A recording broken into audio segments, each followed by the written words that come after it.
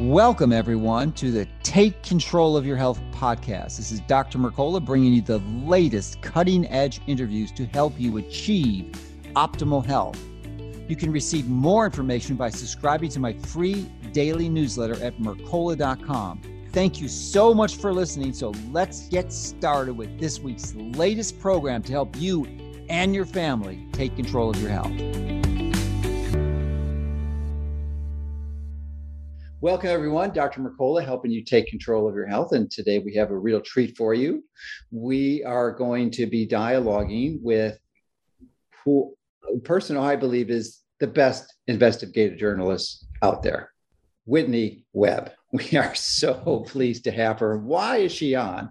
Well, she is on because she has written a new book. It's actually a giant book. It was so big they had to cut it into two. It's One Nation Under Blackmail, and it's a fascinating book. It is the third longest book I read. Actually, I'm listening now. The two longer ones, actually, I have three longer ones. The Bible is longer. A Course in Miracles is longer, and Atlas Shrugged is longer. But hers comes in close. Yeah. And those books don't have references. Hers does. And it's actually significantly longer than Bobby Kennedy's book, The Truth About Anthony Fauci, which has, I think, 2,000 to 3,000 references. Hers has over 3,000 references. It's crazy. I mean, this is amazing. But before I get into some more details of this and about Whitney yourself, I want to give you guys a hint. As you're aging, one of the things you tend to lose, especially if you're looking at screens all the time, is your far vision. So, and many people have lost it already because for a variety of reasons. We have an epidemic of myopia.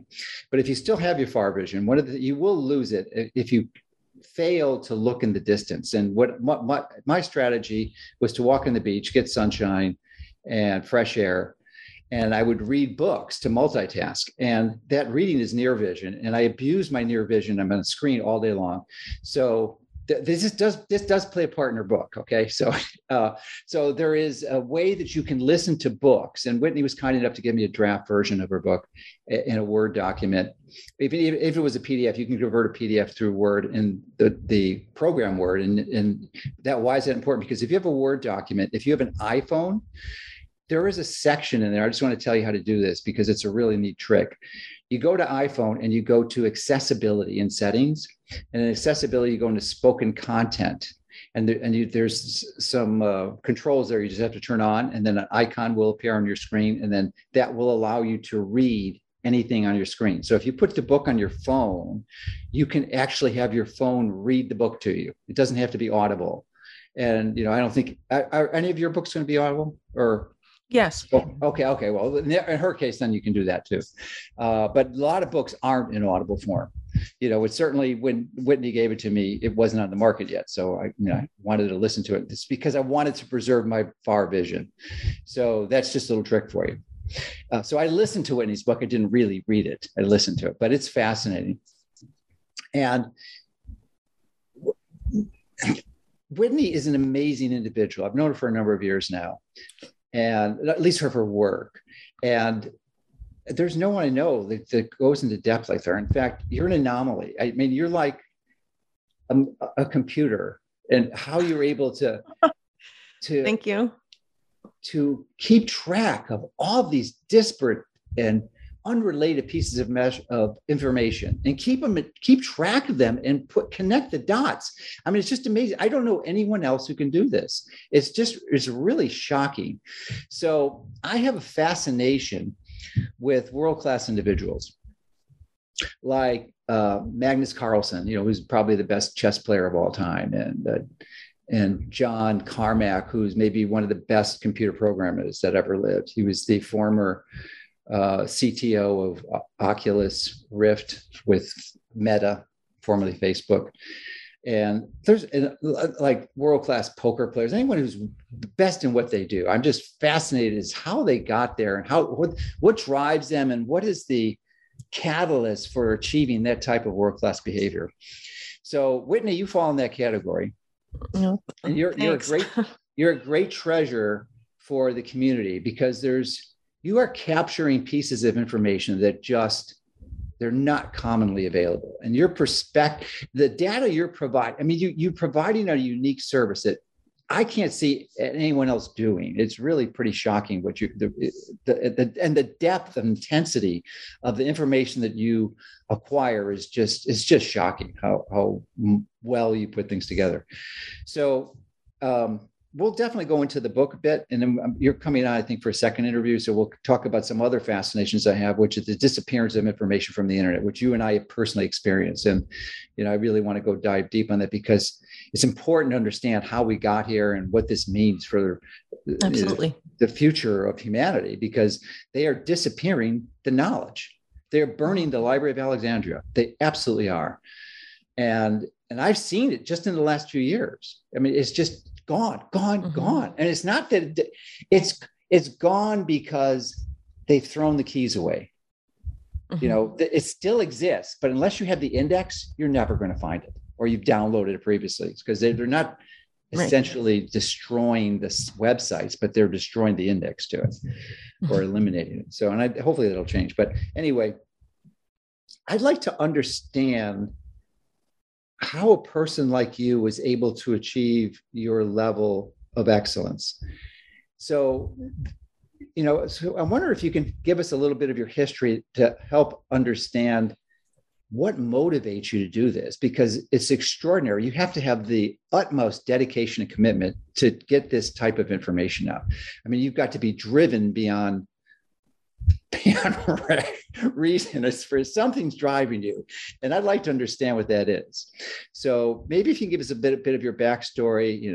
I do know from listening to some of your previous interviews that you actually grew up in Florida and don't have a passion for it right now, even though I many of us do. I grew up in Chicago, and I love Florida beyond what you can possibly imagine. There's a climate perspective, but also, the freedom compared to Illinois is just diametrically polar opposite.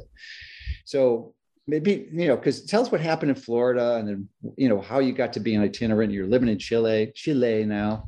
And because it's still actually you're in the southern hemisphere, so which is why we see we see you in winter clothes in the middle of the summer. Yes, because it's winter here. Well, coming out of winter now, I guess. Yeah, you're going into spring, and we're going into fall as we're recording this. So what if you wouldn't mind if you can give us some of the backstory? It would be really great. Okay. Well, I'm not really used to talking about myself in interviews, just because I try and keep a focus on the work I do more than like the person doing the work. Right. Because I think, in independent media do a large degree, and this certainly isn't true everyone, but there are some people who, may like to make it about them. And, I'm just not that type. I don't really like the spotlight. I don't even really like to do interviews that much, because I'm kind of adverse to public speaking. Like if I didn't have to do it, I probably wouldn't do. Are you an introvert? Would you consider yourself an introvert? I didn't used to be, but I think it just sort of became that way with time. And I guess I sort of got used to that as I was living in Latin America. I've been in Latin America probably for like 10 years now. And my Spanish wasn't great at the beginning, so I just got used to listening a lot more. When I lived in the US, I was a lot more extroverted initially. I also worked in food service for a while, even though I had college degrees, but, I graduated, in the middle of, recessions and stuff. So, labor market wasn't great. So you have to be kind of extroverted to do that kind of work.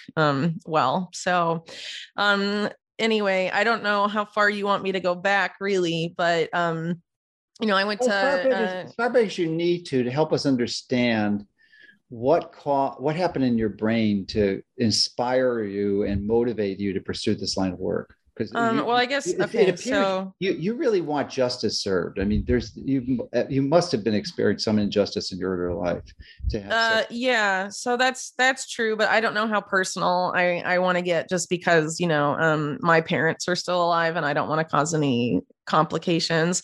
But I in my personal circumstances growing up had one parent that I felt did not treat me or my sister very nicely. And, I definitely grew up sort of feeling that there was an injustice being done or that had been done. And I ended up not really trusting adults very much at all. I had maybe like one teacher at school that I trusted, like was the adult I trusted, but as I got older, that trust ended up being betrayed also. So I sort of didn't really believe, grown-ups, I guess you could say, and decided to sort of, analyze and make my own opinions instead of taking the words of, I guess, others for it.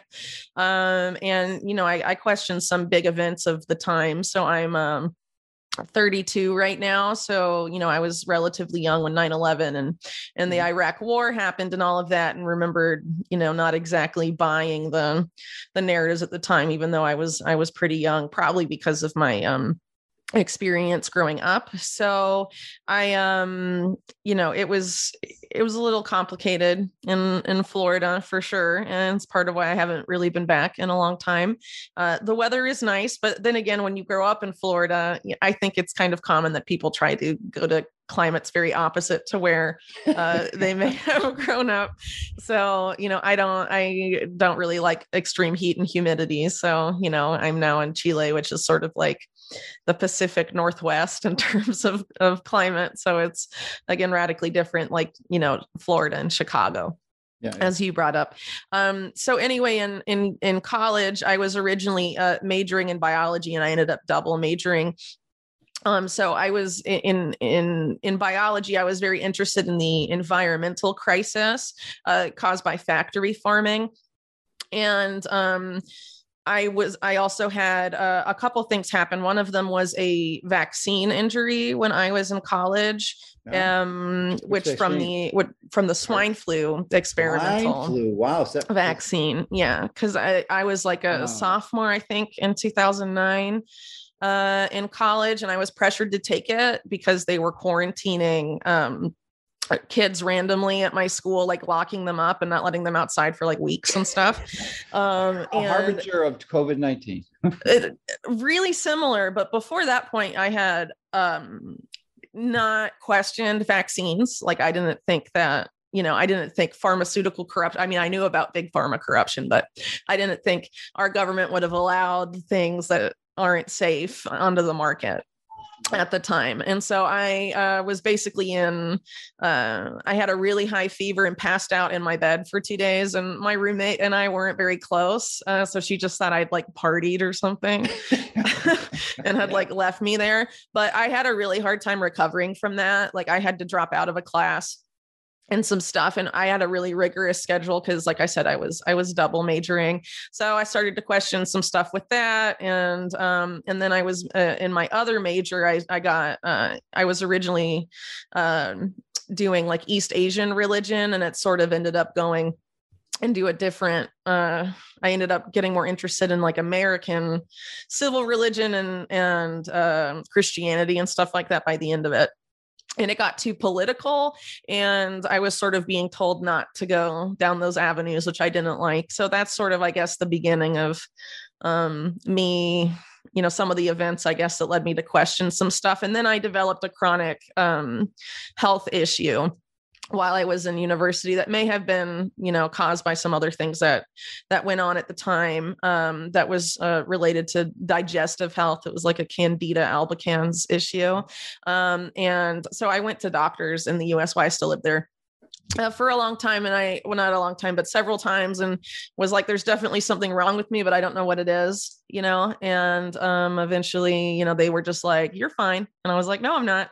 And I think this is something that happens to a lot of people in the US that have like chronic issues, is that they're just gaslighted about having issues, because if it's like a medical issue that, Western Rockefeller medicine doesn't recognize, and they just act like it doesn't exist, basically. So I ended up being sort of taken by life circumstances in my efforts to figure out what was wrong with me and like not feel sick all the time. to Latin America, and I worked on a farm for a while in Peru that was owned by an American lady. And ended up just sort of staying around here. I eventually went a little farther south from Peru to Chile. Did your candida symptoms resolve at the farm? Well, I didn't know what it was. And it wasn't until maybe 2014 that I figured out what the issue was, because I didn't know I couldn't eat sugar. Right. So I was eating healthier on the farm for sure. And it helped a lot, but I didn't I still didn't know what it was, because I was just sort of grasping in the dark, and I didn't really have the financial ability to seek help. Yeah. And I think that happens to a lot of people. The standard American diet sort of causes a lot of problems, and they don't inform you about it. And then when you try and get help, they just deny there's any issue. And you have to go to sort of practitioners that are almost always, insurance won't cover it because they're not recognized as, real doctors by this. I mean, it's just a mess. So anyway, I became acutely aware of a lot of these types of issues with healthcare and big pharma, and also, the environmental issues, and also some political stuff. In relation to my thesis for my religion major, and it all sort of that's sort of what ended up happening. But I spent so many years sort of grasping for answers and trying to recover my health when I should have been technically in the prime of my life. I don't know. I mean, there's just a lot of things you realize as you start to investigate that stuff, like how many people have been, for lack of a better word, screwed over or had things robbed from them. And sometimes their lives or their loved ones, on the extreme end, but it can be something, even significantly more minor, like it was in my case. And just obviously it was a system that isn't working for people, and it's not designed to work for people. It's designed to weaken people for the benefit of the powerful. So I don't want to live in a world like that. And now I have kids, and I don't want them to live in that world. And what's I've noticed over the past several years, especially, is the amount of attention of dangerous people with power targeting children to significant degrees. And I mean, the food system's part of that, but I think it's quite clear to most Americans now that it goes far beyond things like that, even now, though, obviously that's one factor of it. But really, these sort of things can't continue. And to paraphrase, I forget exactly who said the quote, but something about, I think it was actually Napoleon, that the world suffers a lot because of the silence of good people. More of us have to speak up. And so I, felt that way, and felt like, knowing the stuff, I sort of had to do something. Thankfully for me, it eventually turned into a career, but it wasn't, always like that. I had to work. Wasn't by design. No, it wasn't planned. I wanted to stay and just do farming and gardening and stuff. I really enjoyed that. And wanted to do something I enjoyed for a living. I didn't want to, be stuck, laboring away, spending my entire life doing something I didn't enjoy. So, I enjoy gardening. I also enjoy writing about the stuff and researching it. So, I'm lucky in that sense. Yeah, it's kind of interesting. With respect to the catalyst for your entry into this was the challenge with the yeast problem, because that's actually what got me into natural medicine. Was a patient I had who was a child, must have been 2 or 3 years old, and had classic chronic yeast syndrome. So there was a physician, William Crook, who wrote the book, The Yeast Connection. I don't know if you've heard of him. He's passed probably 2 decades ago by now. And I had read his book, and I thought, well, I'll try this. And part of his protocol was using an antifungal called diflucan at the time. And I tried it and it failed. And I said, oh, this can't work. But then I at least I tried that initially when, like 5 or 6 years ago, when I just started, and I just assumed that his approach was hogwash. And then I re-examined it and then implemented the dietary suggestions he had, and then more importantly, connected with a group of like-minded physicians. At that time, it was the American Academy of Environmental Medicine, and started connecting with them and learning from what they were doing. It was such a treat to understand that there's other physicians who held this perspective.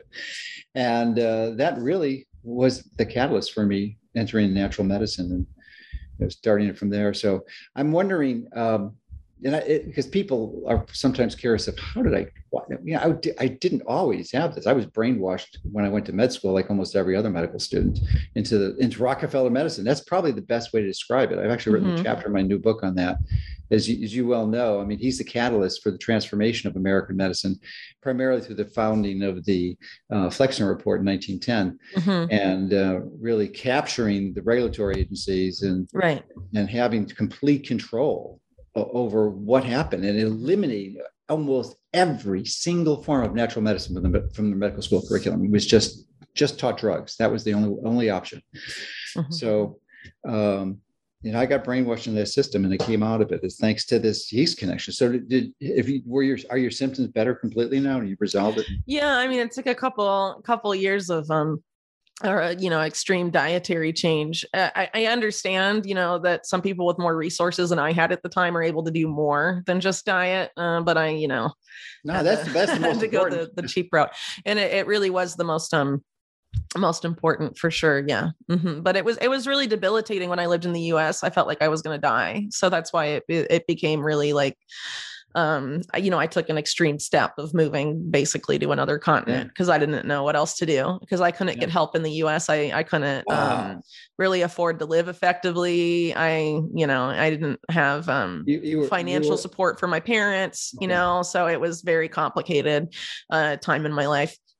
And I just didn't really feel like I had any other options. So I was like, well, helping run an organic farm, I'll go do that. And I don't know if it does something. And, it did, even though I still didn't have all the answers at that point. But, you have to start somewhere. Now we know the motivation and the desire to perform do what you do, but it doesn't explain your ability to do what you do, because most people, you're like a supercomputer. Most people do not have the intelligence and the mental acuity to keep all these things straight and put them all together and do that. I mean, what do you attribute that to? I mean, do you think you're just born that way? Is it a vaccine injury, or wow? What is it? Well, actually, the vaccine injury did affect my ability to do this kind of work. And it was really upsetting for a long time, because I just felt like abilities that were there to do like intellectual work quickly, were negatively affected by that.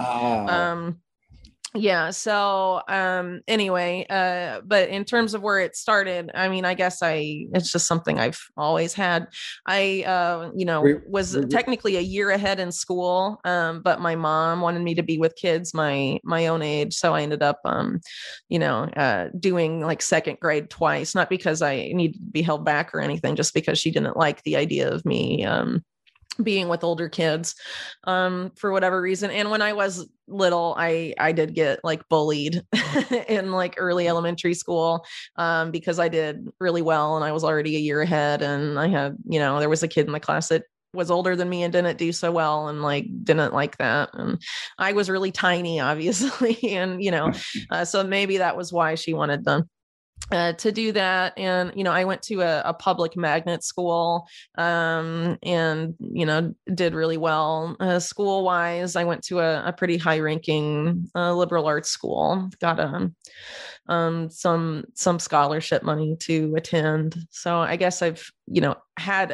an ability, but it doesn't necessarily translate into things like, I did well enough on things like the SAT and tests like that, but I don't think they necessarily test accurately for like all types of intelligence. So I guess for me, I've always had it's just been easy for me to do things like pattern recognition and stuff. It has always really been pretty easy. But yeah, the vaccine injury in college was really difficult, and it's gotten easier with time, but definitely throughout my 20s I felt like I definitely had lost something, and I don't know if I recovered it or I just learned how to work without it. Yeah. Mm-hmm. But that experience, I mean, once, COVID was here, I was like, no way.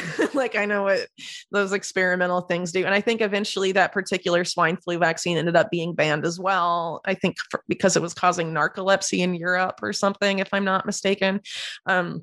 And was taken off the market eventually. So I definitely knew by then to wait and see. But it also like informed how I approached vaccination with my own children, like being more aware of that it's not necessarily the way they sell it to people, or the way that you're taught how they work. Like there can be I think most people growing up and even know about adverse reactions most of the time, or don't know it's just something. They basically treat vaccines like it's a vitamin or something, and that there's no drawback to it, is how it's often advertised. So I no longer feel that way because of my personal experience, and obviously what's happened over the past couple of years, I think, has made it more clear. Yeah, well, at least you got saved from the COVID jab. How is it in Peru? Did they have lockdowns? I think you were in the UK during the pandemic, weren't you? I left Chile for the UK, so I wasn't in Peru for the lockdown. As I understand it, pretty much all of Latin America had really extreme lockdowns, sort of the type that were imposed in places like Canada and Australia. Pretty extreme. The UK had a lockdown too, but it wasn't, you were allowed to like leave your house. And in Chile, it was very extreme. And Chile ended up, because of just the extreme messaging and fear and the excessiveness of the measures that were taken, a lot of people ended up taking the vaccine. But I think there's a lot of shifts here now. Even just over the past month, like there's been a vaccine passport in force this whole time. Restaurant unions around the country are saying they're just going to boycott it and risk the fines and stuff, because they're just not going to do it anymore. And then I sort of live in a touristic area, and the hot springs near the mountains, they have a union too, and they're all opposing it. And so all this local resistance is starting to bubble up finally. And, more people, most people don't wear masks anymore. And Chile was very masked for a very long time. And a lot of people are really questioning stuff in a way they weren't before. By the time the third dose rolled around, so many people had adverse reactions, and the media just doesn't cover it at all, because the media landscape here is very controlled. People started to really not trust what was going on. So I think, based on my experience here, it would be very hard to pull off, COVID redux, pandemic 2, as Bill Gates likes to call it. It would be very hard to pull off here again, that type of biosecurity stuff, because it only happened because people really believed it, because so many people had so much trust in the existing media landscape, which is CNN Chile, or, state TV, basically, is the media landscape here. So, there's not much in ways of independent media, unfortunately. So, it was definitely very complicated to be here. So, I wanted my daughter to go to daycare. So that's part of why I was in the UK, because they closed daycares here. And but obviously that's not fair to kids. So, but one of the reasons I'm back here is things like cost of living and stuff like that. And because my daughter's father is Chilean. So, family stuff, it gets a little complicated sometimes. So seems like you're drawn towards the complicated. No, it's drawn towards you. Yeah. Well, life circumstances, things can shift. And I don't think anyone really expected COVID until it was here, right? That whole event, when it took a lot of people by surprise. It did. I think people who've been aware and studying this weren't taken by surprise, because they tell you what their plans are, and that they've got. Just like they're doing with the Great Reset, and publishing, Klaus Schwab and publishing that, and basically telling us what's going to happen. So, in some ways it was predictable. The specifics were surprising. No one was really expecting that, unless you got Event 201 and you believed it. Yeah. Yeah, well, I don't think So people were looking so much at the biosecurity agenda at that point. I think maybe after anthrax and stuff in 2001 for a couple of years, maybe people were, but by the time 2020 rolled around, I think that caught a lot of people by surprise. But I think some people were sort of anticipating something. I know by late 2019 and in January 2020, actually, I did a report about, it was titled something like how U.S. intelligence is preparing the American public for a failed election in 2020. mhm. And this was before COVID. So it was basically clear that there was going to be some sort of like what ended up being January 6th, some push for this domestic terror agenda, that it was going to be Trump supporters, and that there was going to be a lot of complications around 2020. That stuff was out in the open by the end of 2019, and COVID was sort of there in January, and you could sort of see that something was going on there, but it wasn't quite clear the extent of what was going to go on there. But I think some people were anticipating in independent media some sort of 9/11 2.0, but it ended up being sort of like a biosecurity 9/11 as opposed to like some sort of large attack or event.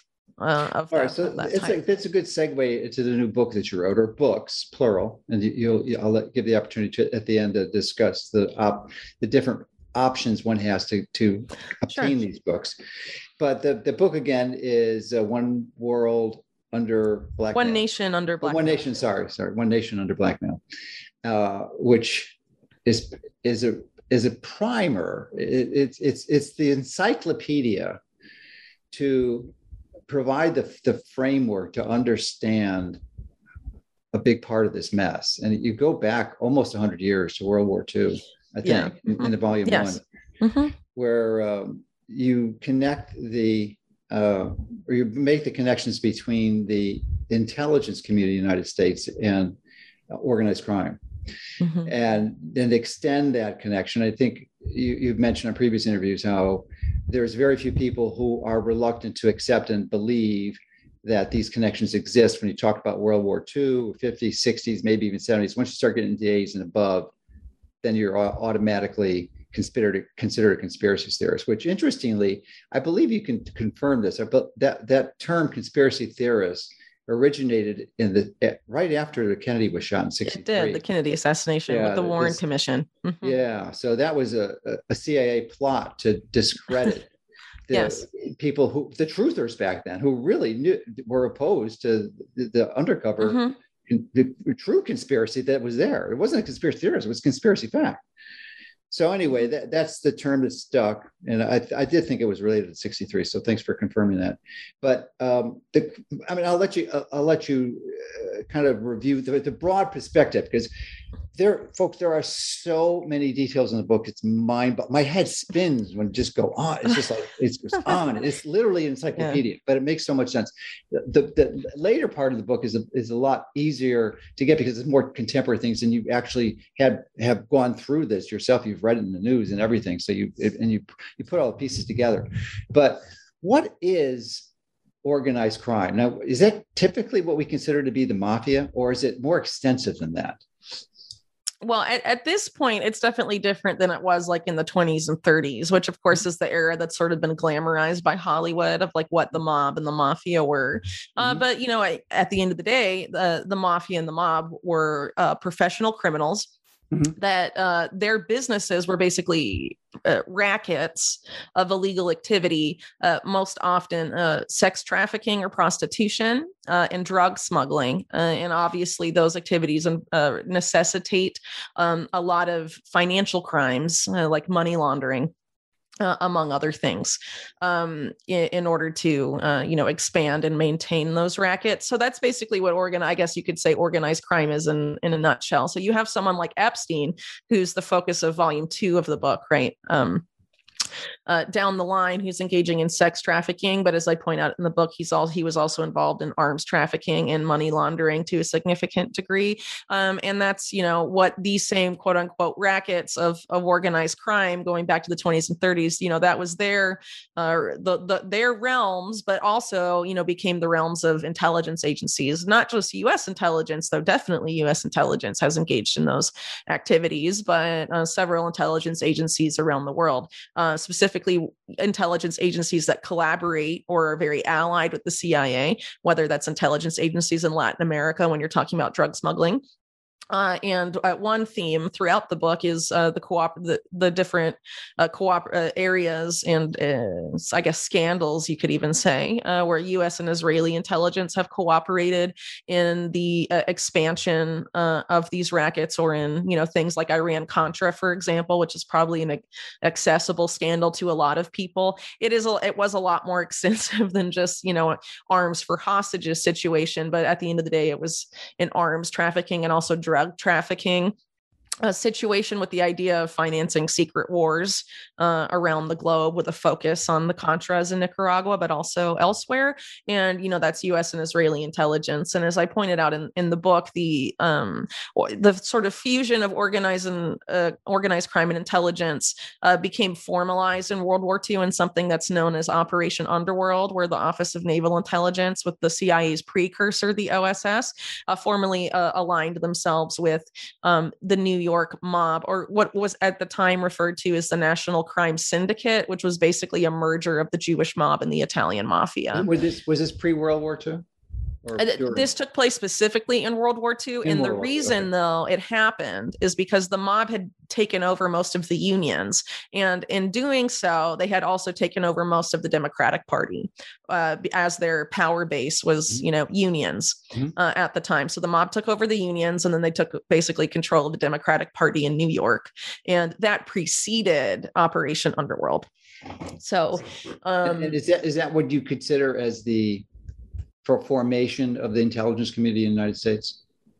So the first formal intelligence, well, it's complicated because, there were sort of intelligence agencies, but nothing like the CIA. So if you want to talk about something like the CIA, its origins were with the Coordinator of Information Office, and which became the Office of Strategic Services relatively quickly, which was controlled by William Donovan, who was the director of the OSS. And then in 1947, those networks developed as part of the OSS, essentially, or maintained and become the CIA. So, but before then, you have things like, the FBI precedes World War II, and some of these other agencies, the precursor to the DEA, the FBN was around. And so some of these agencies that were, in theory, law enforcement as well as intelligence agencies existed, but sort of a centralized thing, Central Intelligence Agency, that's what the CIA stands for. So it was the centralization of, it's mostly a 20th century phenomenon, though. Yeah, mostly. Mm-hmm. That's what I was thinking. Anyway, after I sort of lay out that stuff in the book, one of the main themes of the book, in keeping with Jeffrey Epstein, is to show how sexual blackmail is something that was used by organized crime even before U.S. intelligence existed. And then they get together and they essentially start cooperating in a lot of these rackets, right? So as I mentioned earlier, things like sex trafficking, arms trafficking, drugs trafficking, they sort of fuse together and have this symbiotic relationship around all of those rackets. But one of the ways they protect those rackets and expand them is by compromising powerful people. A lot of times politicians with a focus on congressmen and also presidents.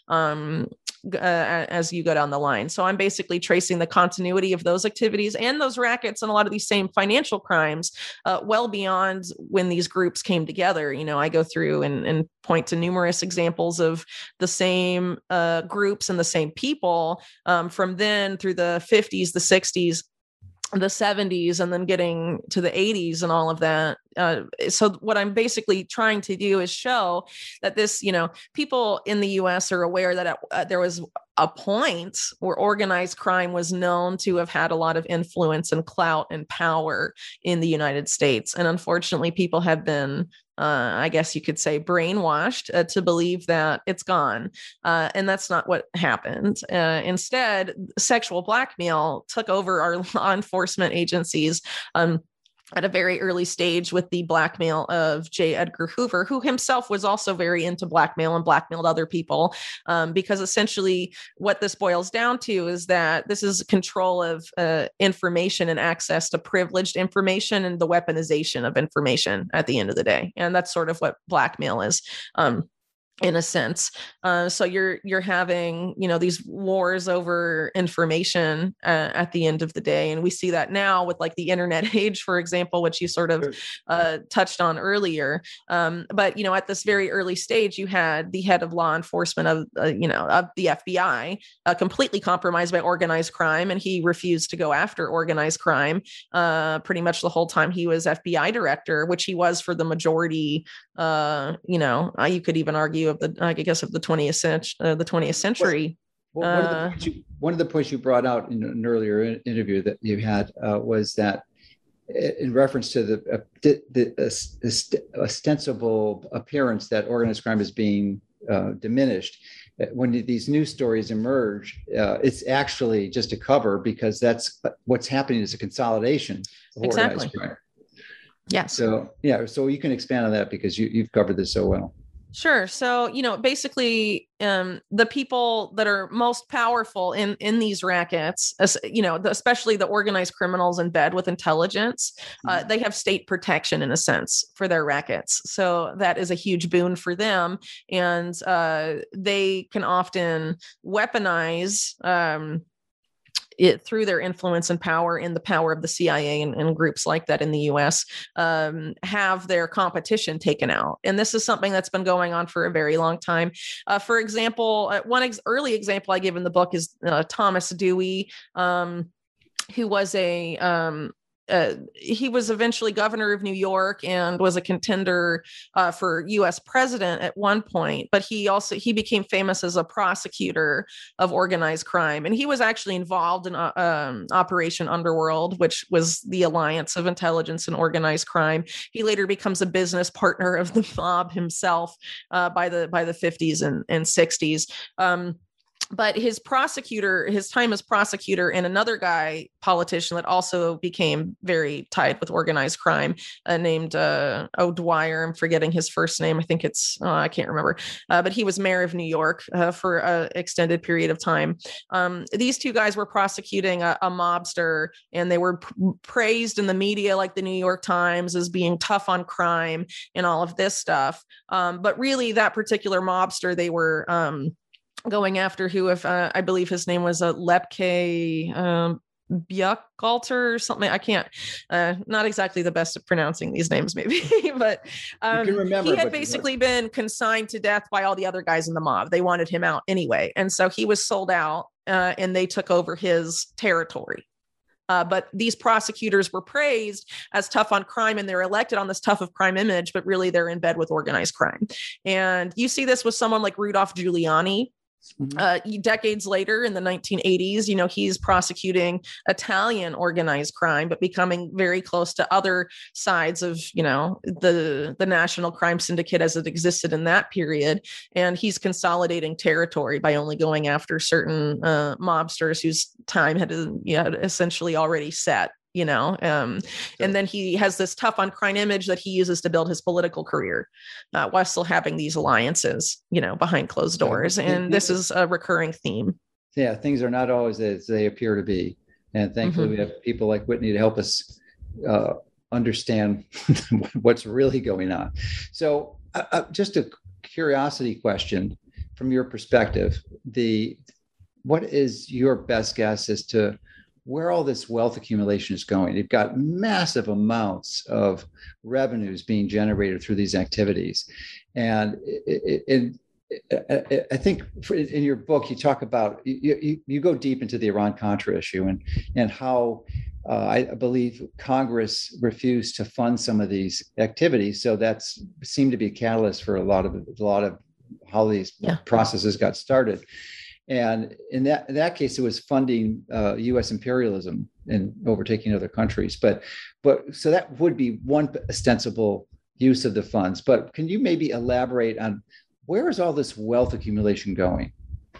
Yeah. Okay. So Epstein is a really good vehicle for exploring this, and he's the reason I started writing this book, and it's sort of expanded because I'm trying to essentially explain Epstein to people, and I'm like, well, okay, I have to go really far back to explain all of this stuff, so it makes like a very detailed case that makes a lot of sense, but you have to go back in history to understand the context and the history, which, a lot of Americans don't, and it's not their fault. It's the fault of the media, the education system, and all of that. So if you look at Epstein's career, for example, there's things like the savings and loans crisis in the 1980s, for example, which was a huge wealth transfer according to people like Houston Post's Pete Bruton, who wrote a story on it, or a book on this. It was intelligence and organized crime that essentially collaborated with major Wall Street banks at the time, like Drexel, Burnham, Lambert, and some of these other groups. And this particular nexus, by taking like $6 billion out of the savings and loan industry when it was deregulated, basically buy what they didn't already own of corporate America. And so you have this same group, more or less, having compromised politicians through sex blackmail for decades. And, by the time they own corporate America, due to the role that corporate America plays in U.S. politics, they can essentially buy everyone else out, at that point in time. But like you mentioned earlier, during that same period of time, this network was also basically finding a way to off the books finance activities, secret wars, really all over the globe, not just in Nicaragua at the time, but really find a way to not have to tell or get a congressional approval to finance, proxy armies. And stuff throughout the U.S. And for a long time, this was justified as like, this is necessary to fight the communists. And of course, with the fall of the Soviet Union, that excuse sort of collapses. And from that point, I see that power nexus in the 80s. After the fall of the Soviet Union, I see that there's really a split.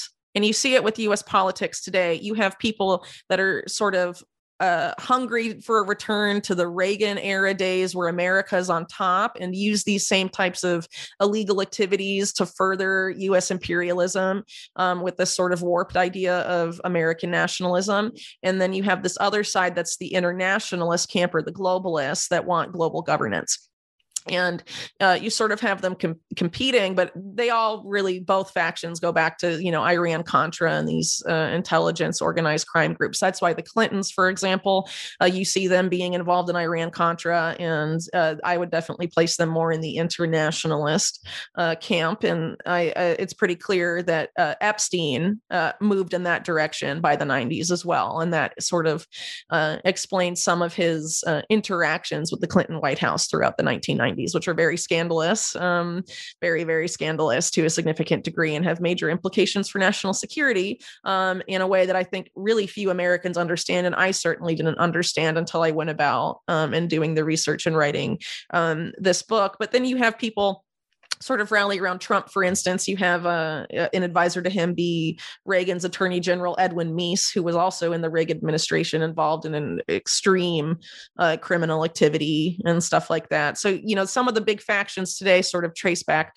to this time. So I guess I'm getting a little away from your original question, which is what are they doing with the money? Well, we don't really know, but if you look at someone like Epstein, was in these financial networks, a key financial criminal, because he's not just a sex criminal. That's what they want to paint him as exclusively. He was a financial criminal that dabbled in sex crimes. I mean, that's my conclusion. From the book, but he was very important in these networks of capital. So if you look at where he shifted, he's involved with Iran-Contra, then he gets involved with Clinton White House stuff, then he gets involved after Clinton leaves office with building up this new model of philanthropy that's typified by the Clinton Foundation and the Bill and Melinda Gates Foundation. He's involved with both from a very early stage, specifically in designing the HIV/AIDS stuff. And you see him over time getting really involved with eugenics, transhumanism, and all of these things. And a lot of these, quote unquote, philanthropies are also promoting policies that lead us in those directions. From a very early stage compared to other players in this scene. You have Epstein in 2012 trying to sell genomic sequences of people to big pharma for this gene tailored medicine that now in the COVID era we're hearing about in a big way. So, as you're centralizing control and taking control of all the money, eventually you don't need any more money. It becomes about power and control and how to entrench yourself in that position so that you maintain the status quo that benefits you. And obviously that doesn't benefit the American public, that benefits these career criminals. That right? is a powerful, powerful concept. Yeah. Why don't you say that again? Because that you speak so fast and you have so much information. I just don't want people to lose that, because that is a golden pearl. It's not just about the money. It's more about the power and control. It's about the power and control. And so these people, and that's why you see Epstein involved in this from the beginning. It starts with a total foray into healthcare. It's getting into people's bodies first, and then getting into their gene sequencing and stuff, and really controlling people at a level that is so essentially molecular, right? Which is why George Church is one of your favorite researchers. Yeah. So Epstein and the George Church relationship is definitely disturbing, to say the least. But I mean, Epstein in science in general, he was he was so influential that Bill Gates tapped him to get him a Nobel Prize. Bill Gates wanted a Nobel Prize and he taps Jeffrey Epstein to help him get it. He doesn't get it, but that's how he got a meeting with, people that are involved in selecting that prize and stuff like that. Very influential in the world of philanthropy in a way that I think very few people understand. And it's certainly not talked about, because the focus in the mainstream media on Jeffrey Epstein are on the sex crimes that he committed roughly between 2000 and 2006. And that's literally all they'll talk about. And the reason for that is because if you talk about any more about Jeffrey Epstein, it unravels quite a lot. And that's because I think he was middle management for a whole bunch of these different rackets, I guess you could say. That are tied to, people like Bill Gates and Bill Clinton in a very, very intimate way, and a way that, these they certainly don't want the truth to come out of the extent of their relationships with Epstein.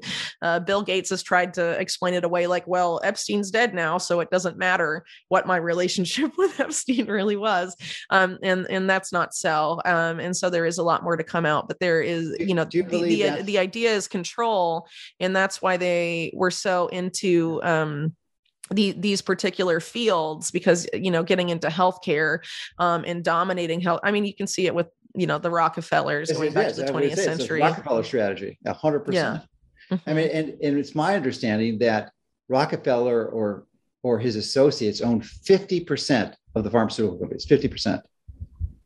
Well, Epstein also had a relatively close relationship with David Rockefeller that has not been scrutinized by mainstream media.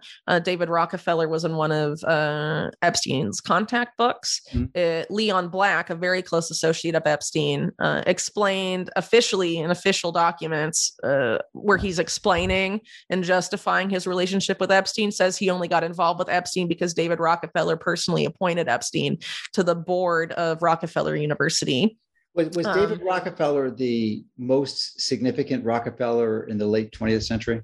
From your yeah, I would probably say by the late 20th century, sure. But there's the Rockefeller brothers, so you have people like Lawrence Rockefeller and some of the other siblings to David that are also involved in a lot of stuff. But David Rockefeller had created, for example, the Trilateral Commission, which Epstein was a member of, and was very involved in the Council on Foreign Relations, which Epstein was also a member of, and they didn't boot him out after he was outed as a pedophile and sex criminal. They kept him in. Do you know why I like the Trilateral Commission and the Council on Foreign Relations? Because the front group for them is the CCDH, the Center for Countering Digital Hate, and that's the one that outed me as the most important super spreader of misinformation in the entire world. Yeah, well, good on you. So essentially, that is the Trilateral Commission and the Council on Foreign Relations. That's their attempt to focus on me, which is I like that. He's got to be going somewhere in the right direction. Right. So, it's pretty complicated stuff at the end of the day, but ultimately what you're seeing with this group over time is that they can't believe they get away with it so often for so long. They become so wealthy and so rich that not only do they have this, they don't have any use for any more money. It becomes about power and control, but also they see the rest of us as like subhuman because they think we're such saps that they can just screw us over and loot us and we'll do nothing all the time. And a lot of this is, generational, and some of it's not, but there are some families involved here where you have several generations of them, and they're basically taught that the rest of us are just idiots. Yeah. And that, there's this classism there where like we are the elite and we are herding these people along and they're complete idiots and we can treat them however we want and exploit them. And you see that also manifest in the sex trafficking activities of Epstein and Ghislaine Maxwell, where Ghislaine Maxwell is calling the girls they're trafficking trash and stuff. I mean, but they view all of us like that. So I always hesitate to refer them in my articles as the elite. I just call them the global cabal. And that, so I think, well, they see themselves as elite, and a lot of people call them that because they have become an economic elite, but they have become an economic elite through criminal activity, not through honest means, the vast majority of them. And, it's quite disturbing their rise. And, that's what I try and chronicle in the book, because you can't understand this network. You can't understand Epstein unless you understand this network. And that network precedes Jeffrey Epstein's existence by decades, and it continues even after he is gone. And that's what I want people to really take away from the book. Because we're basically being told by mainstream media that now that Epstein is gone, the one bad billionaire in the world has been dealt justice and now everything's fine. Go back to sleep. And it's not so. And it's very important to realize the extent of his involvement in financial crimes, because those financial crimes weren't just perpetrated, it's not like the sex crimes, which are perpetrated against, X number of minors. Obviously, those are horrific crimes, but the financial crimes, pretty much every American's been affected by that. Yeah. To a significant degree. You talked about the intelligence community in the 40s, overtaking the unions and the Democratic Party at that time. Mm-hmm. It would seem, in observing what's happened in the past few years, and especially with the Democratic Party, that control still exists to this day. But clearly, it's not just the Democratic Party. So I'm wondering if you can expand on how it's also, there really is not much of a difference between the two parties, Republican or Democrat. It's just a distraction to take us away from the reality. So give us your take on that. Or is there a difference? I mean, have they controlled the Democratic Party more effectively than the Republican Party? I think only what I would say is that maybe their control of the Democratic Party happened earlier. And I would say that it definitely happened in New York first, and maybe in New York and Chicago and maybe the West Coast around that point. Yeah, but it started in. That's supposedly how Kennedy got elected in 1960 with Mayor Daley. Well, they were very influential, for example, even in the election of Franklin Delano Roosevelt and the career of Harry Truman. And people, wow. Oh yeah, absolutely. Actually, it was Harry Truman that came and stepped in for that mob-linked mayor I mentioned, O'Dwyer. Harry Truman basically made him U.S. ambassador to Mexico to shield him from criminal charges related to organized crime activity of his office, the mayor's office, on why he was mayor. And then he later had to go back and testify to the Senate Committee on Organized Crime, the Kefauver Committee, and was basically guilty as sin. But Harry Truman had stepped in for that. And that's because at that point, the Democratic Party, especially the New York Democratic Party, which you could argue was one of the most powerful state factions of the Democratic Party at that time, was completely built on a system of what I refer to in the book, and it's a quote from something, a system of unsavory alliances. And that's just the nature of power. A lot of this backroom dealing and stuff, it's about deal making. I mean, you hear this sort of with Donald Trump, right? And it's no coincidence, because Donald Trump's mentor was Roy Cohn, whose father was very instrumental in this whole thing, including the O'Dwyer thing I mentioned, family friends of the Cohn family. And a lot of the people in that world, the power elite, I guess, the people that represent the hidden, perhaps, power structure of New York City.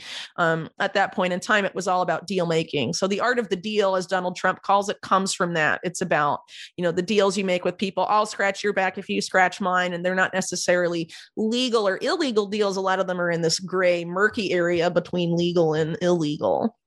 But that's how power has worked, specifically in that city, for a very long time. And of course, that model has made some people very rich and expanded over time. And it's definitely impacted the Republican Party by this early stage as well. So you're talking about the 40s and 50s. Thomas Dewey, who is one of the figures I mentioned earlier, he gets in bed with the mob. He was going to be, he ran against Eisenhower to be president. He lost, but if he hadn't lost, we would have had a mob league president then. You can probably, make all sorts of arguments about it.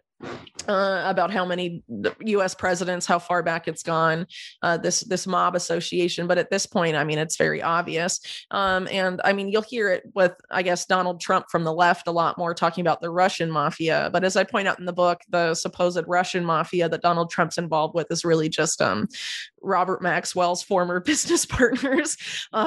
So people are aware of the earlier stage of the Trump Epstein Maxwell relationship going back to the 90s, and Trump on Maxwell's yacht and stuff. So, he's involved in that world. But the Clintons, who, have essentially control, and for lack of a better word, or at least rather the donors behind the Clintons still control the DNC today. They're very bad in a way that, I'm not trying to absolve Donald Trump and saying he's I definitely don't feel that way, but I definitely think that the crimes of the Clinton family are just so egregious and out of control that it's just stunning to me that they have been able to evade any sort of legal case. It's just, and by crimes, we're talking about deaths. Is it over 30? Is it over 100, 1,500? How many people? It's a lot. I think a lot of people with the so-called Clinton kill list, they have it at 30 something, but that doesn't include all the people that died on that flight that Commerce Secretary Ron Brown died on, which is about 34. So you can definitely, it's probably longer than that, but yeah, it's sizable. And some of those deaths aren't necessarily tied to the Clintons. Some of them are tied to Mena, Arkansas, and the drug running that was part of Iran-Contra, which the Clintons knowingly allowed to happen in the state while Clinton was governor. It doesn't mean the Clintons themselves were involved in the nuts and bolts of that necessarily, but obviously there's some involvement there. This is criminal stuff that has entrenched their power. And that particular camp, which is more allied with the internationalist side of things, have just sold the U.S. down the river in a way that is just mind-boggling, truly mind-boggling. The best example of the Clinton death is one that you talk about in your book with Mark Middleton, who's I forget his position in the Clinton White House, but was responsible for connecting with Epstein for 17 visits at the White House. And he actually was suicided earlier this year, right when you were writing the book. So why don't you elaborate on that? Yeah, sure. So Mark Middleton was special assistant to the chief of staff of the Clinton White House, Mac McLarty. I believe he was recruited around for that position around as part of the 92 election. He stood out as a bundler for the Clinton family, which probably means illegal financial activity when you look into Clinton fundraisers in the 80s and 90s. It's suspect. So you basically have him being placed in that position because of his role as a fundraiser during that election cycle. But by February 1995, he has to resign. And it's the circumstance of his resignation are very suspicious.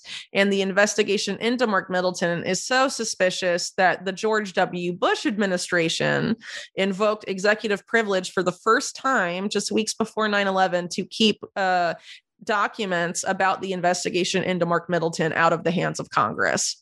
And that is astounding because, it's not even the same administration, ostensibly an administration against the corruption of the Clinton era, supposedly, we're told. but invoking executive privilege for the first time to protect a guy that's special assistant to chief of staff.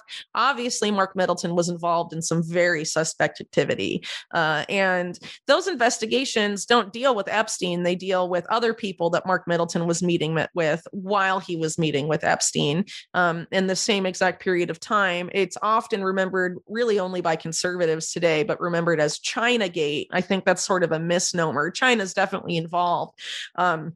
But it's more fair, I think, to call it Riyadi Gate. Riyadi referring to the family of Mokhtar Riyadi. He's sort of an East Asian oligarch of Chinese origin, but they're Indonesian. And they bankrolled the Clintons back when Clinton was governor of Arkansas and through his presidency. But by the early 90s had become official business partners of China. So we're involved in basically infiltrating and targeting the Commerce Department. And this is part of why Commerce Secretary Ron Brown ends up dead in this plane crash in 1996. It's all tied up with the stuff involving Mark Middleton, and Epstein is in the mix of it, in the middle of it.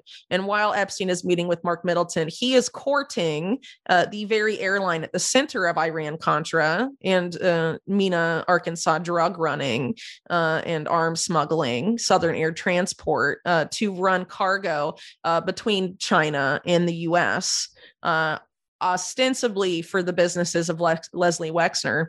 But given who he's meeting with at the time and all of this other stuff, it points to some sort of illegal arms smuggling into the United States. And a lot of these guns that were Chinese made ended up in the hands of gangs in American inner cities at the same time that this same network created the crack epidemic, which has been reported on by people like the late journalist Gary Webb. No relation, by the way.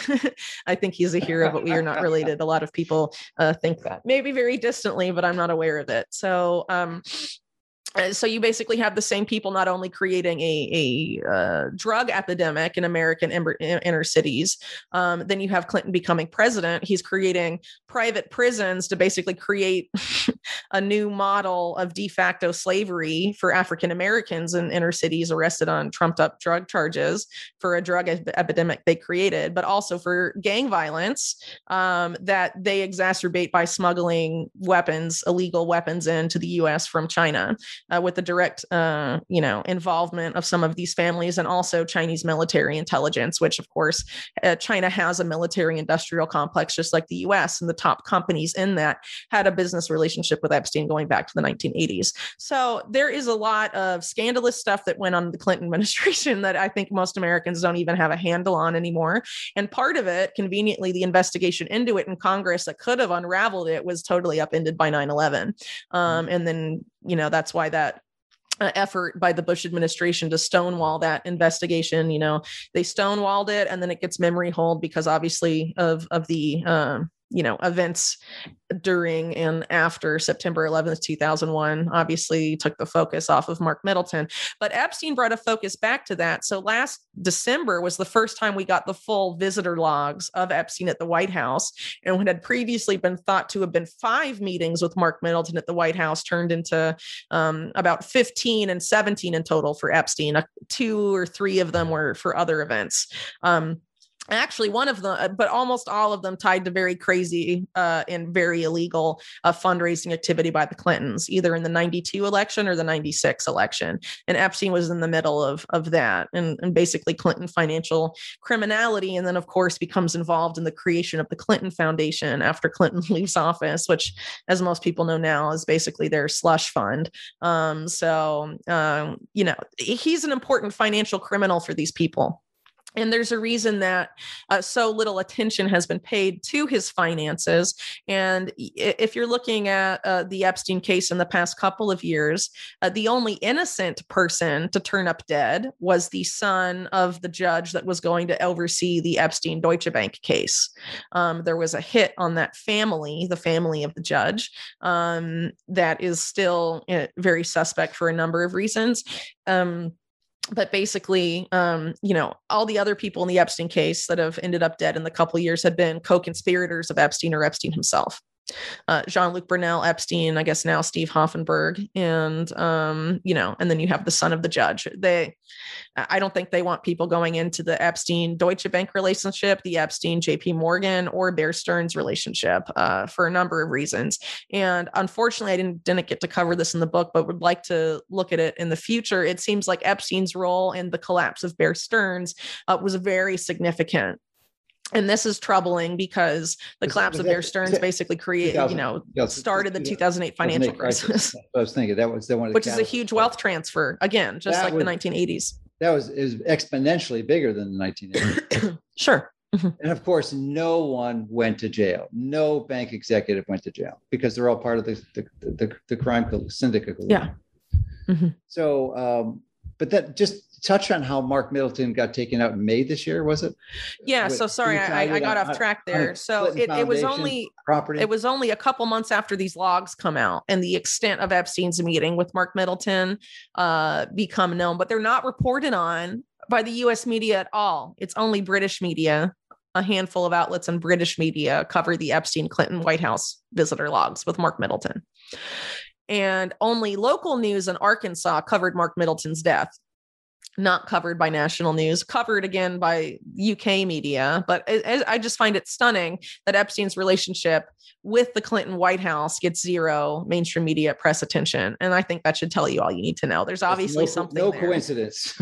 Yeah. And in terms of Mark Middleton's death, also very suspect. He was found hanging from a tree by the neck. It was an extension cord, not a rope. Shotgun wound to the chest. Ruled a suicide. No pictures or video footage of the death scene is allowed to be made public by a judge order in Arkansas. So, I mean, it's just nuts, to be honest. And the property, the tree was on where he was found dead is tied to the Clinton Foundation. It's called Heifer International. Yeah, pretty crazy. So the amazing stuff you're uncovering, and especially on these suicided deaths. One would think that you might be at personal risk because of you exposing this corruption. But I think believe your protection is in part due to all this is open source and you're not using any whistleblowers but yeah, exactly. And you live in Peru, so it's a little bit Chile. Yeah. Mm-hmm. I'm sorry, Chile, a little bit more difficult to get you there. But are you concerned about your personal safety?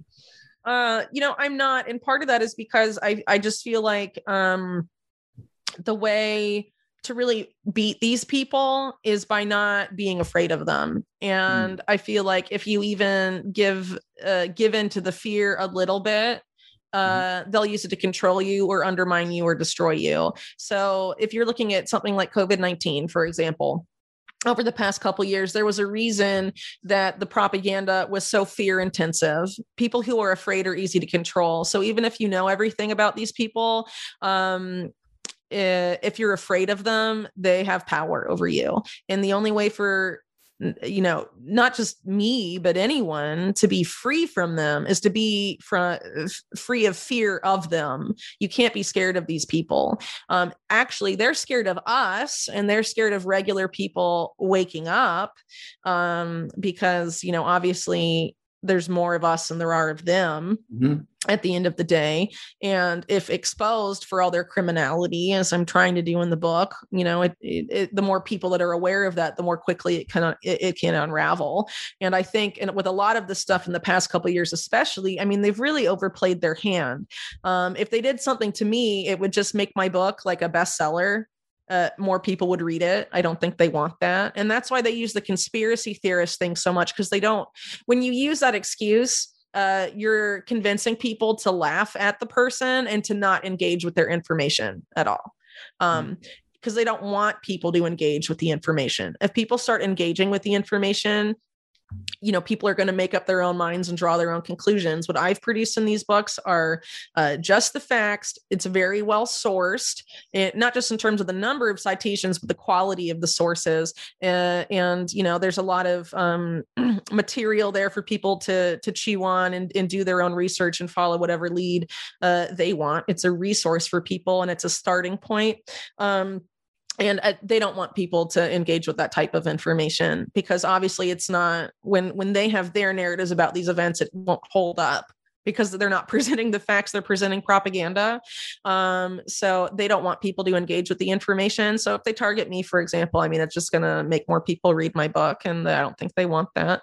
It's easier these days for them to just smear you as a conspiracy theorist and make fun of you because they don't want people engaging with the information. But at the same time, again, because I think they've overplayed their hand, more people are looking for that information that's counter to their propaganda, just because of the state of the world and things that are going on. A lot of people that may not have dabbled in these types of, ideas and histories before are wondering what's going on, and the existing narratives, official narratives, can't explain things sufficiently for them. So too many people are looking for it, and they'll find it. And I don't think they'll want to make a martyr of someone and have more people read it. Solid strategy. So, good advice. But I think at the end of the day, though, for most people, you can't be afraid of them.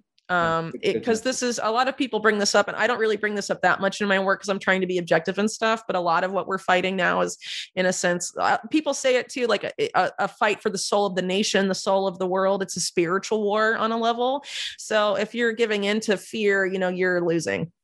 No matter how much knowledge you've accumulated about how things work and how these people are, if you're afraid of them, you're giving them power over you at the end of the day. Yeah. But thanks for being the leader, helping us follow that message. So my favorite chapter of the book is chapter 21, the last chapter, in which you highlight that there likely will not be many, if any, future Epstein types, because they don't need blackmail anymore in the technical sense of how they acquire that information through sexual escapades, because they have other ways of acquiring it. So why don't you summarize that chapter? And it's a powerful message, but in some ways, and it's also somewhat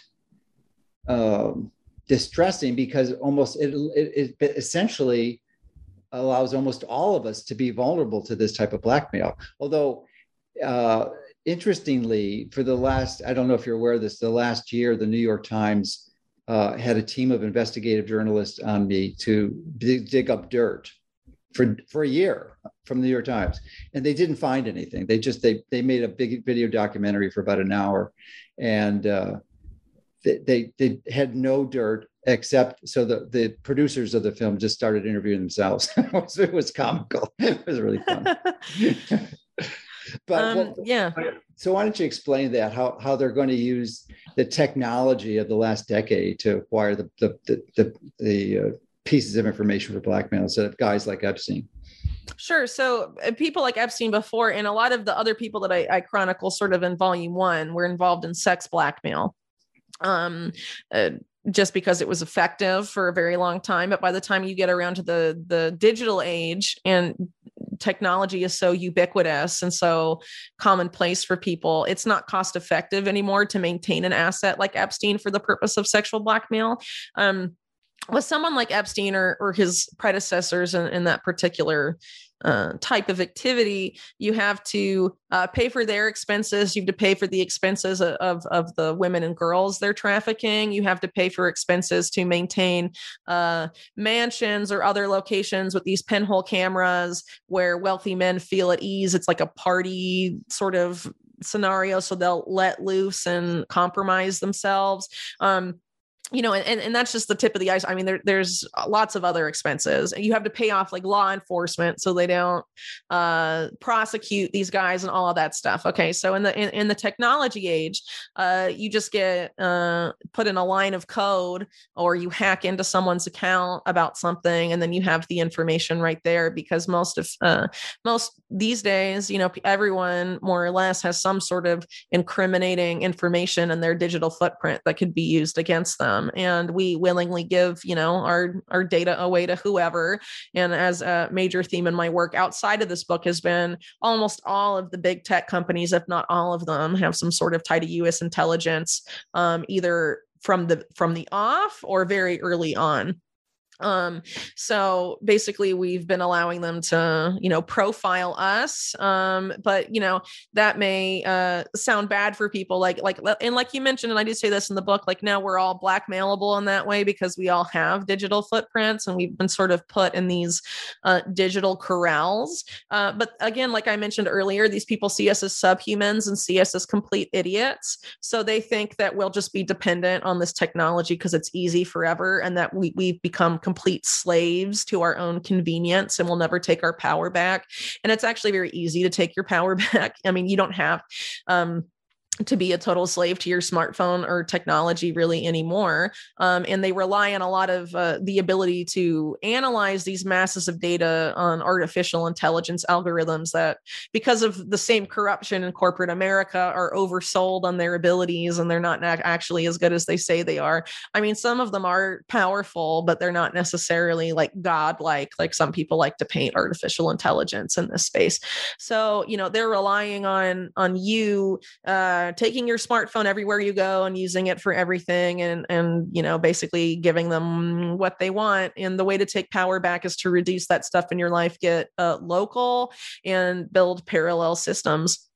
Really at the end of the day. And that's something that we can all take steps towards because, they've just become so dependent on these electronic forms of control, blackmail being a form of control. But, a lot has been said in the past couple of years of the digital ID agenda and vaccine passports and central bank digital currencies and where all of that is going to go.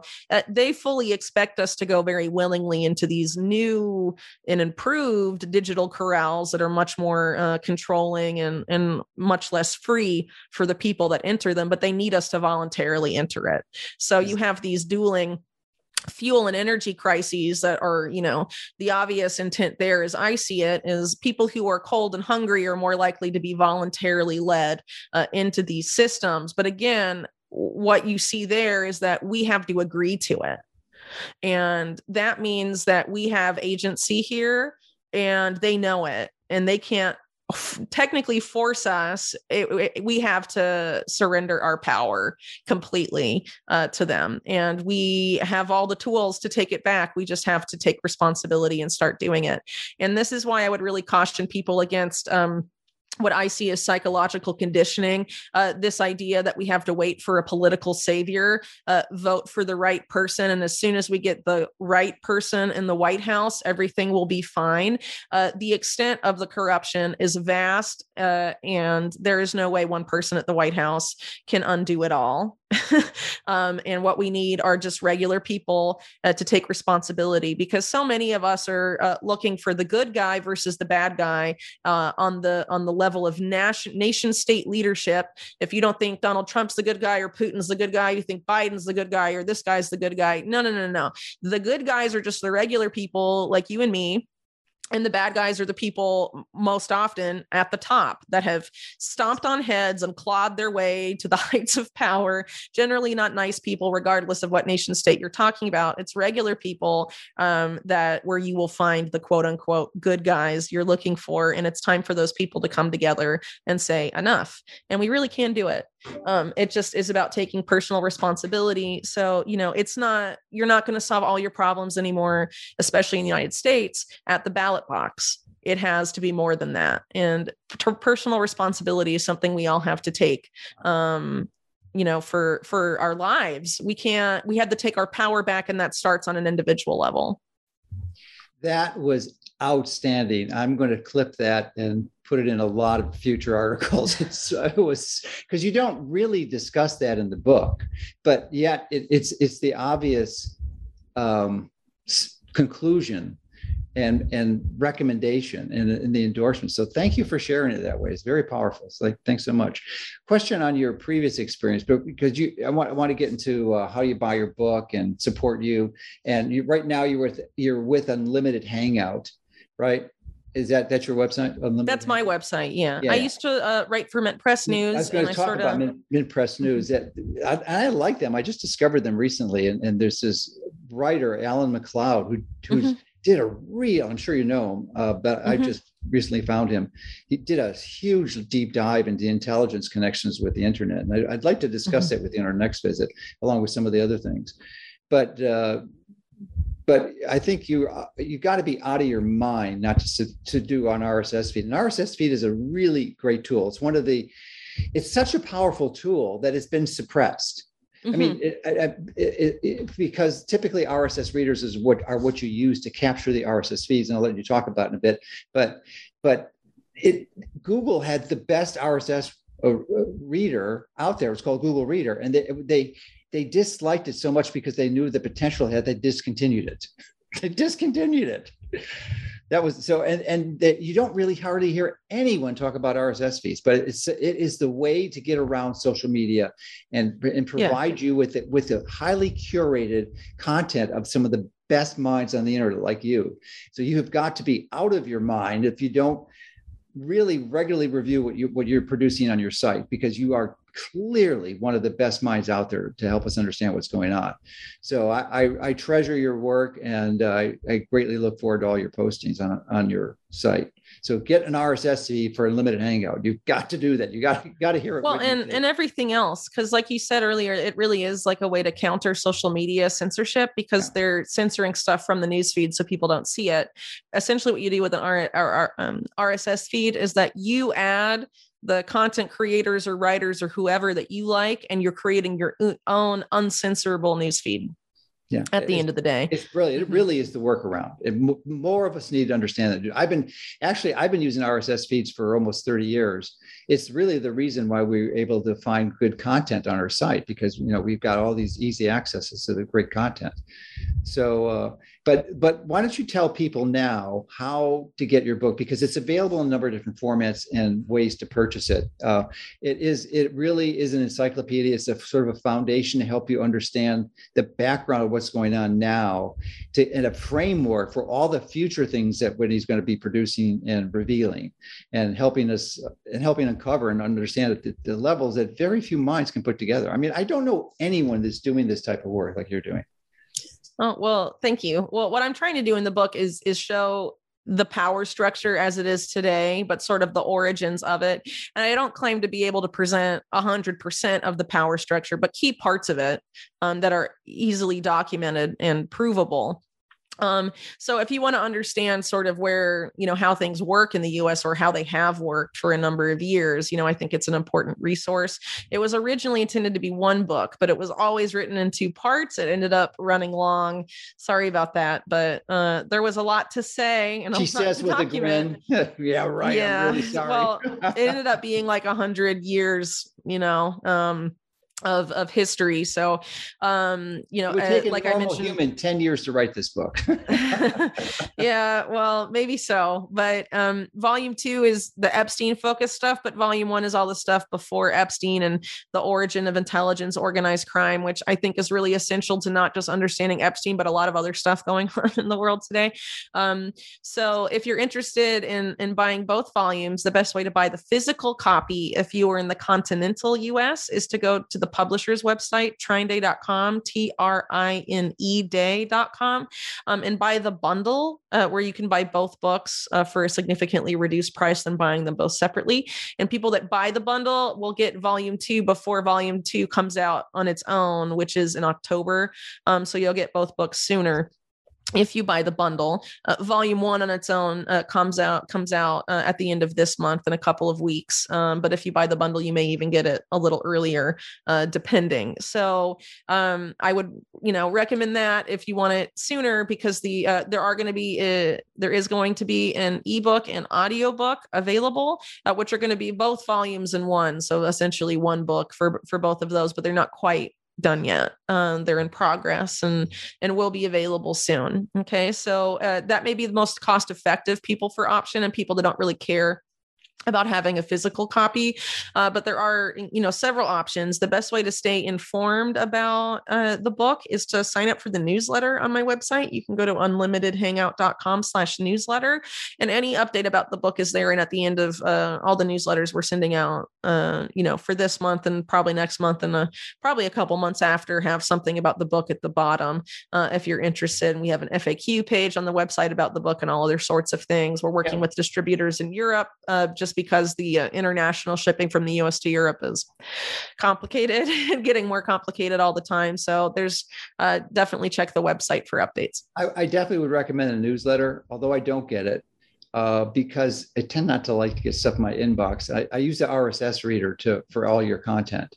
And I think the RSS reader is superior to an email because I don't know what email distribution content provider you're using, but there are definitely problems with them, and the delivery of them can be impaired. So there is a chance, and it could be a significant chance that even though you sign up for a newsletter, you're not going to get it. It's going to go wind up in a spam filter, or the ISPs are not going to put it through. They're going to try to sabotage her in some way, but they cannot sabotage an RSS feed. They cannot sabotage it. You will get it 100%. So in the case of my website, the newsletter is self-hosted and self-published. So we don't depend on a company like MailChimp or any of those. No, that's good to know, but they still, I mean, we do the same. No, you're right. A long time. And believe me, distribution of your emails is huge. It's a constant hassle that we've always got to modify and correct, because they're being marked as spam so frequently, especially if you have larger and larger distribution. Mm-hmm. Yeah. And you got to get it into the box. So it's really hard to do. And RSS is 100%. So as I said, you've got I currently use FeedReader as I think one of the best RSS readers, but there's a lot of other ones. And once you understand the power of an RSS reader, you'll never go back. It's the way around. I think it became somewhat disenchanted. Many people became disenchanted with because of social media, but you do not want to use social media to get your news. You absolutely do not. Not anymore. Yeah. Yeah. It's a workaround. So we are going to meet again and virtually and discuss some of these intelligence connections to tech and the censorship that's been going on, not just eliminating sites like yours and mine, not sites, but social media platforms being banned and censored, but the elimination of really important information that you need to know, that the whole world needs to know, that's being obscured, it's hidden, it's just essentially removed from the internet. So I definitely want to dive deep on that, because I want the world to hear it from your perspective and help us understand it, because your understanding is so comprehensive, and you're able to formulate solid recommendations like you just did in real time. I'm surprised that wasn't in the book, but I mean, because it's such a powerful message. I mean, if you have a chance, you may even want to update it, because that should be like chapter 21, really should be, because that is really why you're doing all this. I mean, because when you have a message, you have to have an action. But what is the action now that you know all this information? What are you going to do? And I couldn't have made a better summary and succinct recommendation that you can apply. I'm going to put a snippet of that. We're going to put that up. It's so good. It is so good. So I'm looking forward to our next conversation, and it's going to be fun. It really will be. And now, you got to we don't have to, but I would encourage you to get the book. Just know it's a long book, and it's just really detailed, but it's powerful. And Whitney, you're the best. As I said, I'm so grateful for all your work and what you've done and continue to do. Thanks so much. I appreciate it.